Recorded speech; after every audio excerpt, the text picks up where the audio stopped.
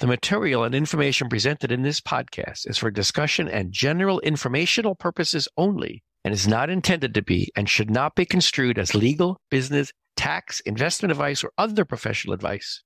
The material and information does not constitute a recommendation, offer, solicitation, or invitation for the sale of any securities, financial instruments, investments, or other services, including any securities of any investment fund or other entity managed or advised directly or indirectly by Georgian or any of its affiliates. The views and opinions expressed by any guest are their own views and do not reflect the opinions of Georgian. Sometimes when it comes to generative AI, I just don't know where to start. I'm not a fan of being too hyperbolic, but I'm comfortable saying that many different aspects of a business have the potential to be affected by this new technology. Today, we're going to talk about something that's behind the scenes for most people, although hopefully not this audience. It's coding. Yes, people could chat with ChatGPT. Yes, images can be generated. And I'm sure you've seen Gen AI write cool stuff in really specific styles, no less. Hey, I just heard a Charles Dickens-like urchin talk about a rocket to another planet. It was impressive. But actually, what's impressed me more is when I saw the use of generative AI to automate working with a spreadsheet. Now that's coding, but that's not what I consider coding. It turns out that generative AI can also do the work that many programmers do. Now that's a productivity tool and something that every business leader needs to understand. Our recent podcasts have shown how much of an impact Gen AI has on products themselves that are being developed by companies. But today, we're going to be talking about how writing code, testing code, and yes, even product design can be affected by generative AI. Eye-opening to say the least. I'm John Pryl, and welcome to Georgian Impact Podcast.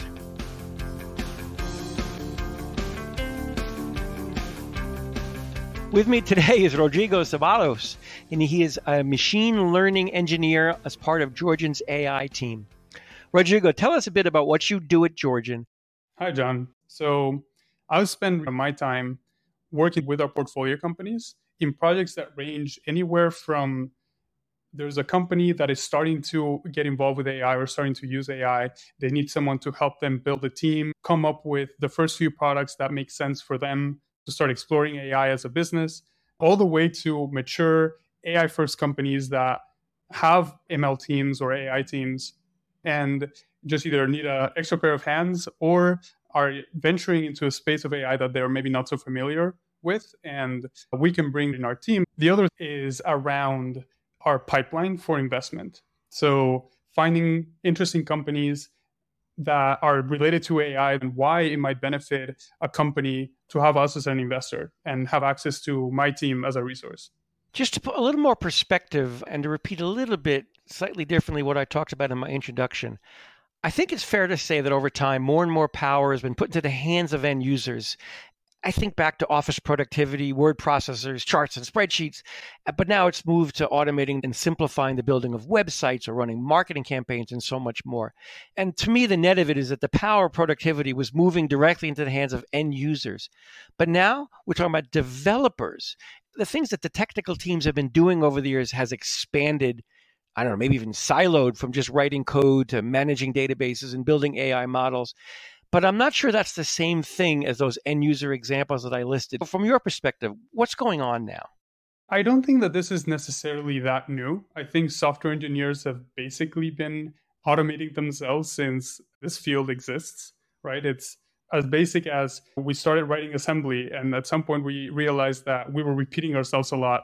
Can we come up with a slightly higher level language, a more abstract language that simplifies some of these things that we keep repeating over and over again to make our lives easier? And to some degree, that is automating the job as well. But I think that progression, right, from low level to high level and abstract thinking now has reached this new era where that language is now English or natural language. We're getting to that transition phase where we no longer write Python, which is, to be honest, quite high level already compared to what we were writing 10 or 20 years ago. And now we're transitioning into writing English. So I think in that sense, large language models have expanded the range of people that can directly interface with computers and create applications, write programs, write code. That's really what's at heart here. Then how has your job as a coder changed in terms of your use of Gen AI. What do you do now? I think I'm in a bit of a special position. I'm fortunate enough that my job is to some degree to stay up to date with all these trends.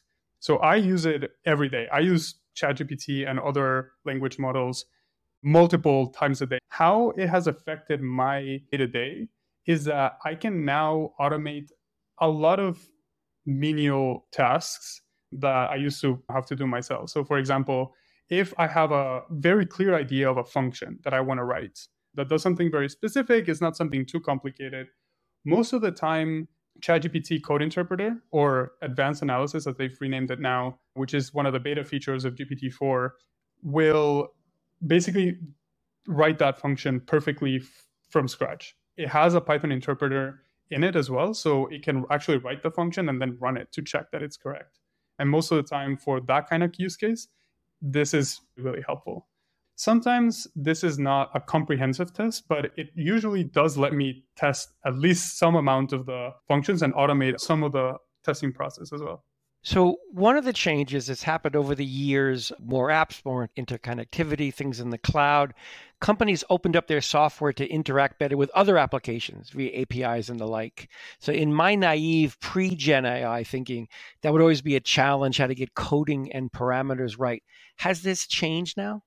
I think so. I don't think that there's yet a full general solution that anyone can just plug into any kind of API and just have it work. There's still a little bit of work to do. But I think now LLMs have been successfully used many times as an intermediate layer, as a translation layer, if you may, between either two pieces of code, two libraries that don't necessarily talk to each other, or even a user and a library. The way that this works high level is that you can have something called an agent that essentially is some piece of software that uses large language models for decision making, and pair that agent with a tool, which in this case can be something like a wrapper to an API. And what this allows this agent to do is that you can ask the agent, hey, can you please change the name of my user? And it will look inside its wrapper and find the API call, change name of user, and find the documentation for that API call, and then write the API call that would change your name to what you asked for and run that and execute that function, right? And so in that sense, you can use agents and LLMs more generally as a layer, translation layer between different pieces of software. I'd like to talk about some simple hypothetical cases then where Gen AI can help. You talk about AI code generator. You've talked about agents. In my mind, there's this old thing called scripting, and clearly there's a lot more that you can do to automate. But I'd like you to think about that. Help me understand that automation against all of these other apps again. Just take me a little deeper to what we were just talking about a bit. There's many ways to do this. One of the most common right now is to use a library called LangChain.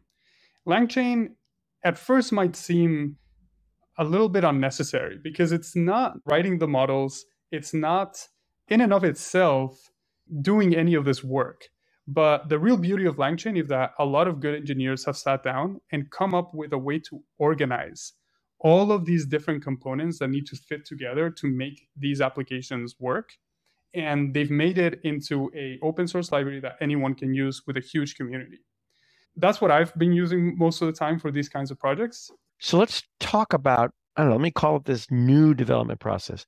What type of request might you create an agent for? One example of what you can build with this, and it goes to show how quickly this technology is advancing, that what I'm about to describe is probably now pretty trivial to do yourself or even find something online that already does it, is that we built a wrapper around one of our internal databases at Georgian. We built an agent that could write Python and had this essentially archive of information about the semantic information in that database, essentially schemas and semantic information about this is the kind of data that is in this database. This column contains this kind of data and it follows these properties, things like that. And combine both of those into an agent that basically allowed us to query this database using natural language. You could ask it, hey, please get me the latest 10 entries in this database that satisfy this criteria. And that would get translated first into Python. It would use a tool to execute that Python and make sure that it was correct. he would then check against that wealth of data that it had, that archive, to make sure that it was correctly interpreting the request that it got and the output that it got from the original running of that Python code. It would update the Python code, run it again, and then give you back the query. You can chain together these models and interleave them with other operations like run Python code, query a database. And you can build these pretty complex pipelines that really expand the capabilities of what large language models can do. It's fascinating to me because in the old days, you'd open up a database and teach somebody SQL perhaps, and that's gone. And clearly, you're delivering much more power to an end user. From a development side of things, was this easier and faster than teaching end users SQL? And how long did it take? This was pretty fast. We did this during an internal hackathon that lasted 2 days. So it was full 2 days of programming to get this to work correctly, but it has no comparison to what it would have taken to teach someone SQL. I should add, however, here a disclaimer that this does not yet replace completely knowledge of SQL. In fact, another example is that we got this SQL statement that had 500 lines, which I didn't believe was possible, but it runs and it does something useful. However, it's obviously very hard to debug because it's so large. And I tried using LLMs on that kind of statement, and it was not able to do it correctly. There is still a lot of use in knowing these technologies, but I think that as we move forward, those needs will get less and less. You mentioned earlier that you would generate some code and it would be automatically tested. But let's talk about generally the testing cycle through a development process. Unit testing, can you ask it to give me a whole pile of unit tests? Talk to me about how Gen AI might help you test a product that's been now coded. So I think here there's a concept that we've been using internally that helps us walk through the stages that one could go through to get such a system to work. We call it the crawl, walk, run strategy. And the idea is that in crawl, it's like the absolute simplest thing you can do. So yes, it is true. You could copy paste some function or a set of functions into ChatGPT and come up with a clever prompt that basically explains to the LLM what is a good unit test for Python, what does good Python do, the series of mental steps that one should take in writing a comprehensive suite of unit tests to test the function. It's just a single prompt, and you could automate that. I'll skip ahead to what I would think is probably the solution to that problem that could be built today. And this is an opinion, but I think that probably an agent in this case would be powerful because you could add to that agent the ability to, one, run those unit tests. Two, you could have that agent be continuously running on your code base and learn from things like actual mistakes and errors that happen in production. Remember earlier I mentioned this idea of having an archive of information that the agent had access to. That archive could include things like logs, and it could include things like past errors that have happened in this code base. And it could use that to be more targeted in the way that it writes tests, for example, trying to prioritize systematic issues in the code base, right? That you can see if you go through the history of issues.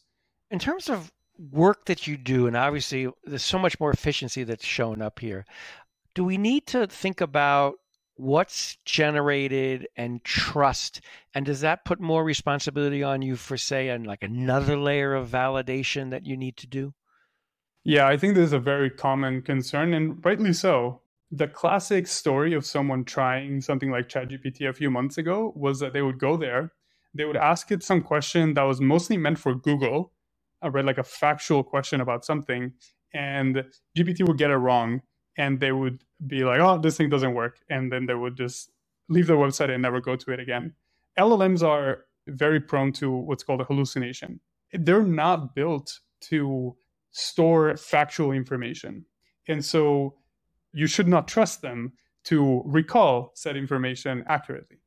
Now, what these networks are really good for is reasoning, especially when given templates on how to reason. Following steps, I think of it as there's this set of tasks that the language models can do today almost perfectly every time. And a lot of the interesting tasks that we want them to do are a little bit harder than that. They're a bit above that. One way that you can still use them is that if you can break down that harder task into smaller subtasks that fall back into the band of problems that it can do, then LLMs can help you and do those subtasks and then put it all back together to answer the main question. So for me, a lot of the trust component when using large language models is to build in some guardrails around these LLMs, give them access to data that they can use to validate their own answer. You can do things like ask different LLMs the same question and only be sure that it's mostly correct if all of them answer the same thing, right? Like there's all these techniques that you can do to minimize the chances of mistakes. And it does sound like it's a different layer that needs to be worked on. So the development process does look different, which is fine. Things do change. When I put my market research hat on, my market analyst hat on, it was not that many years ago we were talking about no code, low code tools as a way to democratize coding. Is this different? Is it a replacement, or do they sit in different worlds? No code tools basically encompasses everything that is no code. It means every website is a no code tool in that sense, right? And so I think that the tools that were built for you to, for example, be able to analyze CSV files or other data sources using no code and just clicking around, I think this can replace a lot of those tools. This is basically what LLMs do. And as I explained, because they serve as this intermediate layer between natural language and code, it is no code solution in a sense, because anything that you can express in natural language, in theory, could be translated by one of these systems into code. So how do we ensure that all knowledge that you've got isn't lost in this new world? And I'm thinking about if you were using some web designing tool, all key security aspects would have been built into that website. But if someone doesn't know that, right, and you talked about building guardrails or not, how do we make sure, and is it within the LLM or is it on the shoulders of the programmers to make sure that we're doing the right things regarding the breadth of safety that's required? Yeah, and I would not advise anyone to use LLMs to build a website from scratch and assume that it's going to be secure from attacks. The LLMs are there to, I think right now, automate the things that they can. And security of that form, I think, is not something that they should be trusted with just yet. They can be complementary. One of the advantages of language models is that they can adapt to unforeseen situations reasonably, especially when given the right tools to do so. And I can see those being very helpful as a part of a security system, but not really the whole thing. And to some degree, I think not everything should be replaced by an LLM.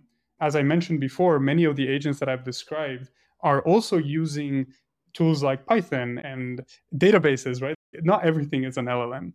And even if you use generative AI to generate some of the security code, you still want to be putting in those guardrails in the code itself. Get professionals that know what they're doing to add those things to something like your website. So we talked about coding, we talked about testing, some of the aspects of deployment. I want to go back to the beginning of the cycle and talk a little bit about product design. What do you think about how that might affect the programmers? I have a funny story about this that happened the other day. As all good software engineers, I love a good card game. And for a long time, I've toyed with the idea of making my own card game as well. And as I mentioned earlier, I basically have ChatGPT give it a shot and see if it can do it. And so when I was thinking about a new card game that I was imagining, I thought, why don't I use ChatGPT and help me brainstorm what a good game could be? And I basically just gave it some very high level ideas about what I wanted in this game. For example, I said I wanted the game to last less than 20 minutes. I wanted the game to be a 1v1 combat style game, deck builder, something like that. I told it what I wanted the theme to be. I wanted it to be about aliens and a few other descriptions. And it was surprisingly good at coming up with suggestions on ideas, but also a framework on how to think about the game design process. Granted, I did ask it to do that first. I would say that is key. Prompting is a skill that I think we all will eventually need to develop. And so I basically asked, first think through what are the pieces of this game, the components that we need to think through, and then give me some ideas about what those could be given my requirements. I'd say though that it is a very interactive process because ChatGPT sometimes is very good at blurting out a large quantity of ideas, out of which 10 to 20% might actually be really good. And that's where I come in. And so I think that it wasn't that the LLM could just do this whole game design by itself, but the combination of me as a filter and as a guide, an architect essentially, thinking through, okay, how would these ideas work in practice? How would that relate to the vision that I have for the game? And trying to guide it towards what I wanted, but also letting me be surprised by some of the things that I came up with that I hadn't thought of before. I think that interaction, that's what's really powerful and how these models can be best utilized for brainstorming and design. That's fascinating. So you mentioned the test cases could be quite broad, and I get the sense that they can address things that you didn't think of. And here we are talking about improving and enhancing as a team, you and this generative AI system, helping with the aspect of human creativity. I always thought, it can only do what it knows, but it seems to can do more. These things, whether you're writing code or creating a product design, are you getting elements of creativity that maybe someone else could not have thought of? It's a philosophical question here. Is there any original thoughts? Is everything basically recycled to some degree or another? If that's the case, if the answer is yes, then LLMs are in theory just as creative as humans because they've just seen a non-trivial percentage of the internet, and they are just kind of reusing those ideas, recombining them in different ways to give you potentially creative or novel outputs. At the same time, though, will an LLM ever come up with a paradigm-shifting idea, something that it completely breaks with whole schools of thought that have come before? Of that, I'm a little more skeptical of, at least for now. One other point to bring up here in terms of creativity is that there have been a few preliminary studies coming out that show that when you are using language models in this way, you do tend to actually be less creative. So you are offloading that responsibility to the model, and you are assuming that role that I mentioned earlier of a critiquer or a guide. And that's something that I think we need to be very careful about and make sure that we as a species are not losing one of the few talents that we have still that are not completely automatable, which in my opinion is creativity. So a best practice, I believe, is pair programming. It sounds to me like you could pair up with a ChatGPT, a generative AI solution, and be even more effective than if you were paired with a human. We surely don't want to pair two computers together, but maybe that'll happen sometime in the future. But does that make sense to you? Is this kind of a new vision of paired programming? That's how I feel when I work with an LLM model for programming tasks. For those that don't know, in pair programming, you usually have a driver, that's the person writing the code, and you have a navigator. That's the person that, because they're not in the weeds writing the code and concentrating on that, can have a slightly higher level view of what is being built and has a little more time to think about the consequences of some of the decisions that are being made while we write that code. And I think in that sense, the way we're using it now is the LLM is the driver and you are the navigator. I think that's a great analogy for what it feels like to pair program with an AI. So for our audience here, if you've got a marketing team, and if you've got a programming team, which hopefully all of our listeners do, there are tools to be leveraged to make you more efficient, to get more things done faster. I think the key is to see what you have, get started. Rodrigo, thanks so much for your time. It's been a pleasure. Thank you, John. Thanks for having me.